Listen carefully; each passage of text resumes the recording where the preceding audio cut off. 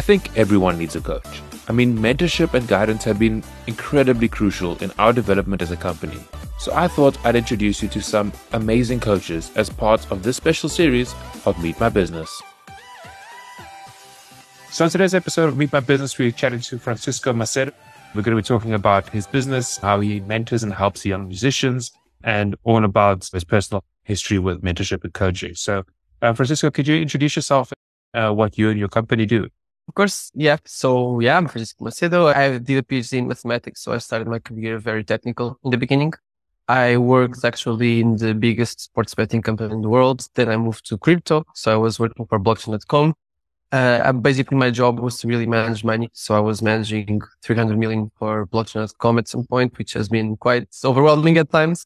So then I started working with a coach in 2020. I kind of changed perspective about where my life was going. So rather than being that person that just wants more and more in terms of the financial side, power, everything, I started to think more of what I actually wanted to do with my life. And so, I transitioned to being CEO of a startup business that tries to help basically musicians to get more visibility and also more instant monetization, which is still missing, even though we have all these, Spotify, Apple Music, etc. So that's the business I'm running now. And at the same time, I'm still active in terms of mentoring, teaching different types of people, trying to get kind of traction in their careers. And I'm also doing trading and investing still. And on the other side, I'm also trying to launch something on teaching people about financial literacy, which is something I'm a specialist on. And I really think people need help understanding. And so, I've seen a lot of interest from people around me, and I just thought, why not, giving it back to the world, since I learned so much on these fields, because I was in the right place in the end. You said that coaching kind of changed your perspective on life. Could you maybe tell us that story, how you went from, the world of, you said you went from the world of crypto to your own startup. It's quite a drastic shift. So maybe take us through that story. Yeah. To summarize that part about my past, basically the sports betting, the crypto, all of this is all about trading, right? So it's all about optimizing money. So all you see in your life when you are working on this type of business is really, I want to make as much money as possible, right? And that's really how I was kind of brought up. I was supposed to be this child prodigy on maths, and I just did a lot of mental reasoning very quickly, so I was doing a lot of calculations, and it was impressive for my parents, for the parents of my friends. And so you start to get these kind of expectations around you. And so I just really focused in the beginning on, as I said, getting more money, more power, being the best professional possible, etc. And in 2020, there was a friend of mine who just came to me in the company in blockchain.com. He said, by the way, I have a coach. Do you want to just talk to him for a bit? It's about life changing, the perspectives that we have for life and everything. And so I tried it out.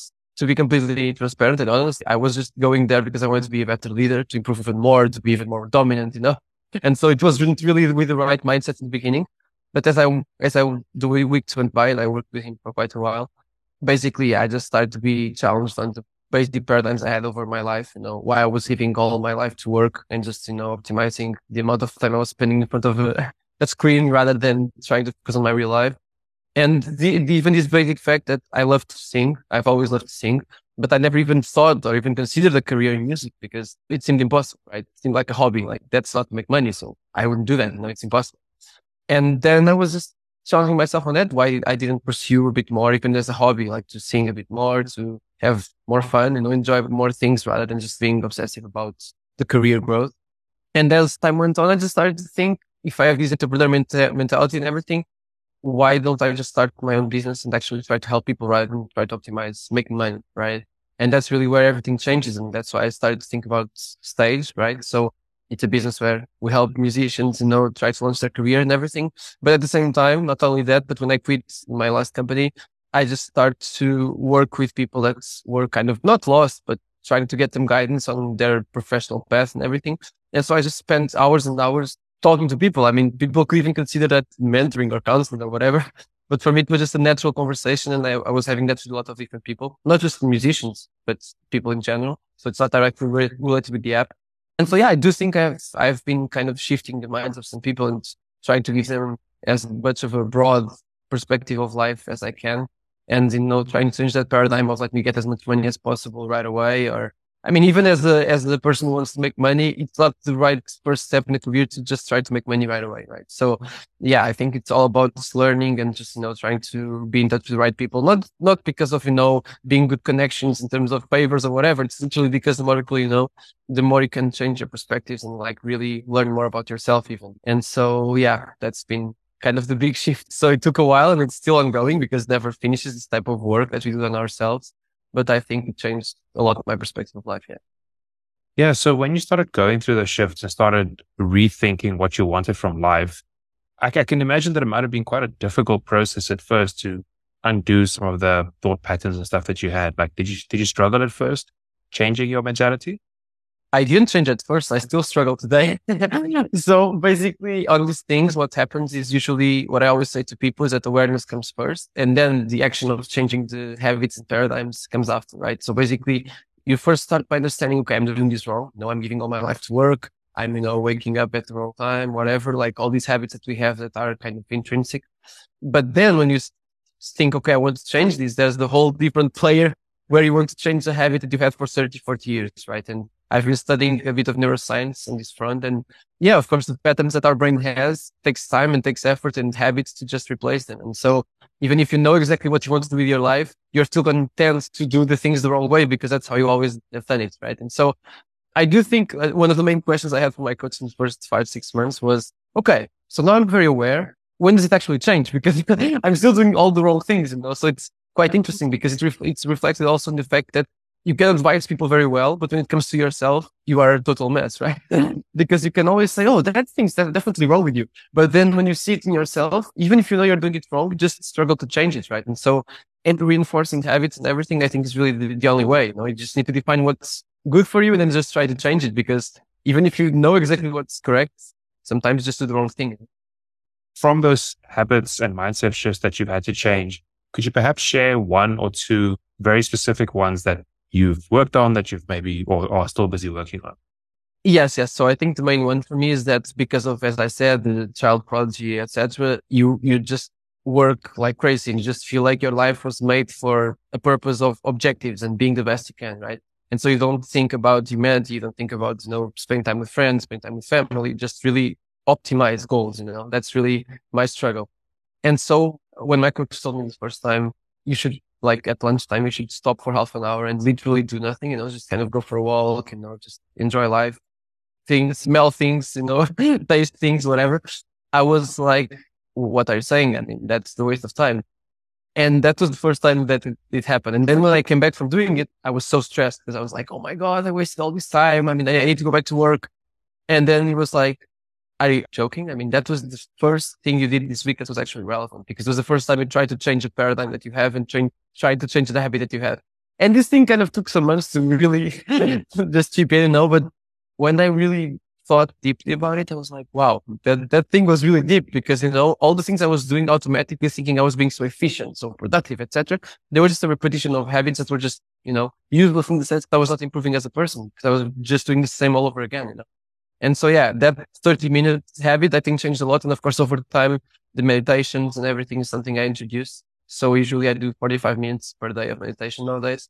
And yeah, it was a struggle to even kind of make sure that my brain was not thinking of all the things I was going to do next rather than just being in the present, And so, yeah, I think being in the present is a big, big challenge for me. And it still is, every time I have a goal, every time I'm excited about some piece of work I have to do, I just leave my life behind and just focus on that. And sometimes in an obsessive way, I don't even enjoy what I'm doing. I'm just trying to get it done, And that's still there. Yeah, for sure. But I just try to develop mechanisms to fight it and just to be able to know when it's triggering and just try to, do something else. For example, singing or something. Sometimes, that you just stop for 5 minutes and you sing a bit. And for me, it works very well. And so it's completely crazy. Yeah. But that's the thing. You need to just kind of play with your brain the way that he plays with you, One thing that's really surprising for me is how difficult it can be to relax sometimes.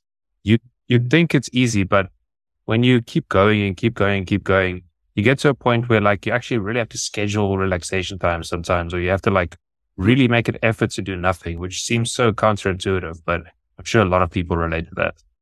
No, agree. I wouldn't say it's most people, but I think, for example, my paradigm is, I think it's that there's not enough time, right? I'm worried about legacy, about building something special.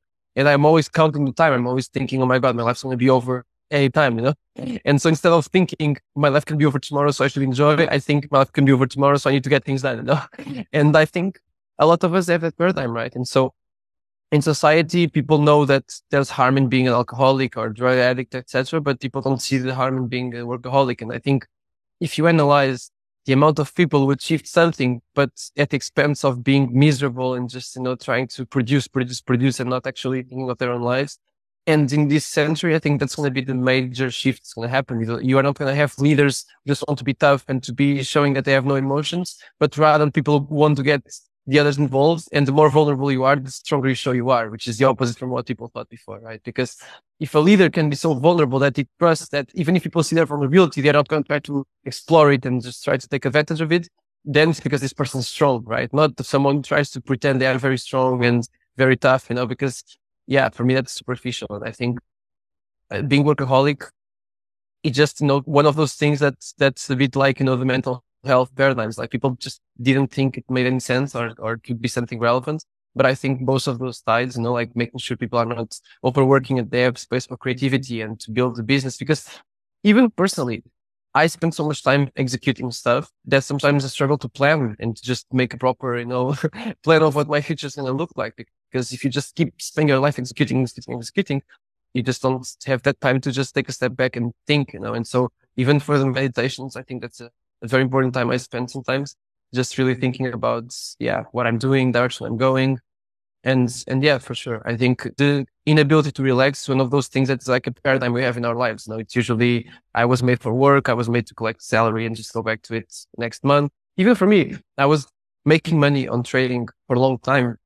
And even though I had clearly independence because I was earning more on my side rather than with the salary, I was still feeling like I needed to be in the company because I felt more secure. I felt like we are kind of victims of institutionalization, right? Because we just think if we don't have a company that takes care of us, we are lost, And for me, I had more than enough money. And I was still working for someone just for the sake of it. And at the same time, I was working as if I had no money and I was dependent on it, Like I was just working like crazy 7 days a week. And I guess in the end, it comes down to also kind of personal security. If you just feel that you need validation, that you feel that you need people to like you and everything, that's gonna lead to all of this, this dependency and this kind of wanting to show your boss that you are the best and, just doing life behind your work. And yeah, there's just so many paradigms we have that I think the inability to relax comes from a cross of all these paradigms, to be honest. That's super fascinating. And I genuinely think so many people are struggling with the exact same issue. So, okay, getting on to our next discussion then, your startup and the whole shift that you've taken has led you to this like hyper creative endeavor, something that's actually quite different to what you're doing previously. Let's talk a bit about your company, what it does and how you're busy helping musicians. So the idea was, it was not just mine, of course. So me and a friend of mine who's a singer, we kind of thought for a long time we had to work together because we both have this mentality of creating things and being entrepreneurs and, just trying to make a difference in the world. And him being a singer and me being someone who actually is singing now, like as a part-time, just a hobby, of course, but being so passionate about it, we just thought it should be about music. And then the fact that really made us frustrated was the fact that artists don't really monetize right now. So they are creating these amazing pieces of art. They're creating these things that are just, they're just changing millions of people's lives, right? Because if you listen to a song that touches you and that makes you vulnerable, that makes you cry, it's improving your mental health. It's improving your health overall, right? And so why do these people not get the money that they should get, right? Because of these middlemen, because of all these agencies that are actually taking all the money. So artists end up not getting the money they deserve and the recognition also. But the recognition, I think, is changing a bit because, of course, before the labels would pick everything that goes to the radios and stuff. But nowadays you have the Spotifys, you have the YouTube. So people can actually get visibility without, the labels, which is a good thing. But the monetization is still a problem. Like Spotify, YouTube, they still get most of the money, right? So the artist ends up showing the work to millions of people and gets no money to even live from, And that was really the thing that we thought, this is unfair. Like, we need to change this, So for me, rather than aiming to become semi-professional at singing or whatever, I felt like my mission would actually be to help the ones that are creating those pieces of art and just really make sure that they earn properly. I think that can create a lot more difference than if I just started singing by myself, and try to create something there. Of course, I still sing and I love it, but yeah, I just saw the world in a different way. And I just really wanted to scale something that could help millions. And so, yeah, we created this app. So the artists and users can enter this app. So it's a bit of a TikTok-like experience, but people can enter as a user or as an artist. And if you enter as an artist, you can apply yourself for competitions like in The Voice or American Idol, X Factor, etc. And then the users can vote for you, right? So you can progress through the rounds, same format, right? So the more votes you get, the more you progress to the next rounds. But the difference is that 30% of the money that's voted for the artist is going to go to the artist direct, right? So imagine The Voice. People take their phone, they vote 60 cents or whatever, depends on the country. For each vote, they pay like almost €1, right? With us, people who vote €1, they give 30 cents to the artist, right? So it's very different from nowadays where the artist sees nothing, right? There's no money coming in. Even the person who wins the whole thing, The Voice, American Idol, they get some, thing where they can learn a bit about music. They can go 2 or 3 weeks to an intensive course but then they are usually connected to a label and they cannot leave it, So they are kind of exclusively bounded, And so the freedom doesn't really exist and the financial freedom even less, right? And for us, it's just to free the artists.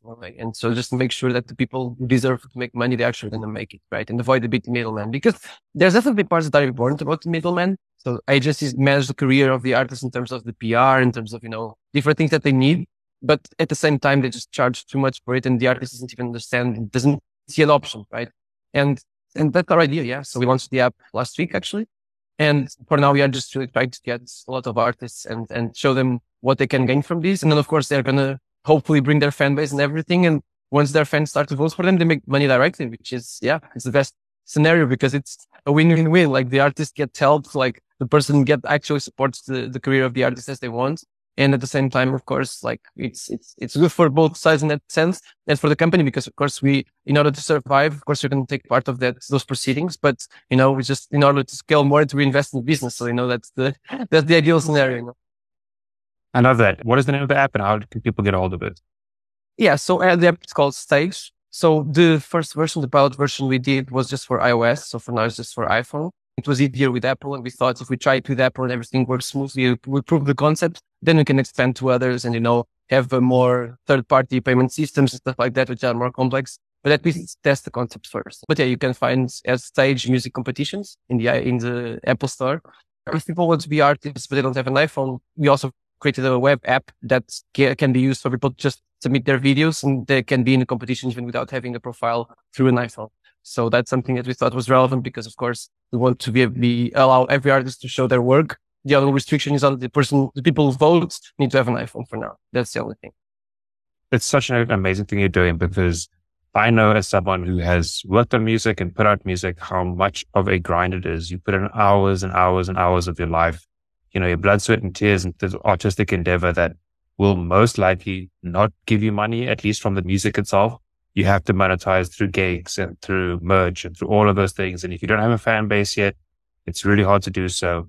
And I mean, even the artists that have millions of streams on these big platforms are getting like a fraction of a cent per stream. So the fact that you're like directly monetizing, and I think the competition route is a really interesting one. It's not something that I've actually seen in this space before, at least it's not in the form of an app, as you said, usually in the form of TV shows.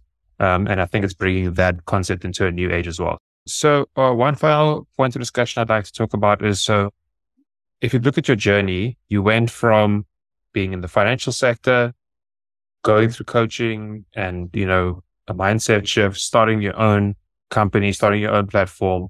And now part of this has also been slowly but surely mentoring musicians, mentoring the kinds of people that you want to work with now. How has that been for you? And what kind of experiences have you been having as a mentor? The fun part about mentoring is that from the moment you are able to teach something, that's when you really kind of understand that you got the concept, right? So for example, if I go to my mentor and it teaches me something and I try to apply it, I start to do all these things until the moment I can actually pass it to someone else and I can really allow people to use it, I think I'm not doing my job.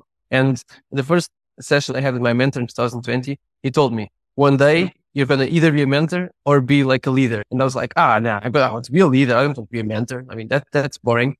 And then I realized over time how that's really part of it, right? So if you want to be a proper leader, you really have to be a mentor, right? Because everyone around you needs to be kind of brought up in a way, kind of taught about a lot of things. And I really think the best definition of leader is someone who is ready to create other leaders, right? So you want to allow other people around to grow and to understand the point of view you have and to really mature the way that you did and just try to pass all that information. And if you start to create leaders like you, then that's when you are a good leader in the end. And so the mentoring started very, very, very informally, as I said, right? So when I was about to leave blockchain, I had a couple friends, close friends that I had some weekly calls and stuff, just discuss, their career path, like how they thought of their lives, like, all their habits, what could change, I've always been very obsessed with calendars and habits and everything. So of course, some people took kind of me as a reference in terms of, just in the sense of planning things properly, like how to split time over their week, and just really not waste time on things that were not material because time is limited. I always say that, time is the most important thing because it's the most limited thing we have, right? And so, yeah, I just started to have these conversations. And of course, as time went on, I started to meet some artists because of the platform, because of the app. I started to get in touch with them, not just in the sense of, there's this app, I'm going to help you with this, but also just, giving them advice for their career and everything, right? So in a way, I did the work that the label should be doing, which is, like advising the artist optimally in terms of what steps they should take and everything. And so, yeah, I have a couple of artist friends who just, take my advice, but more in the sense of, financially and how to progress, in different ways on their career and make decisions, because typically artists sometimes are a bit more creative and less rational about the decisions on the career and everything. It's not all the case for all of them, of course, but sometimes this can happen. And I think it's really important to have someone that's more kind of, biased towards the over rationalization and overthinking, just like I am. And yeah, it has been quite interesting because you also get to see different personalities, see how different people think differently than you. Because before, for me, it was like either you are very rational or it doesn't make sense. Why are you not rational?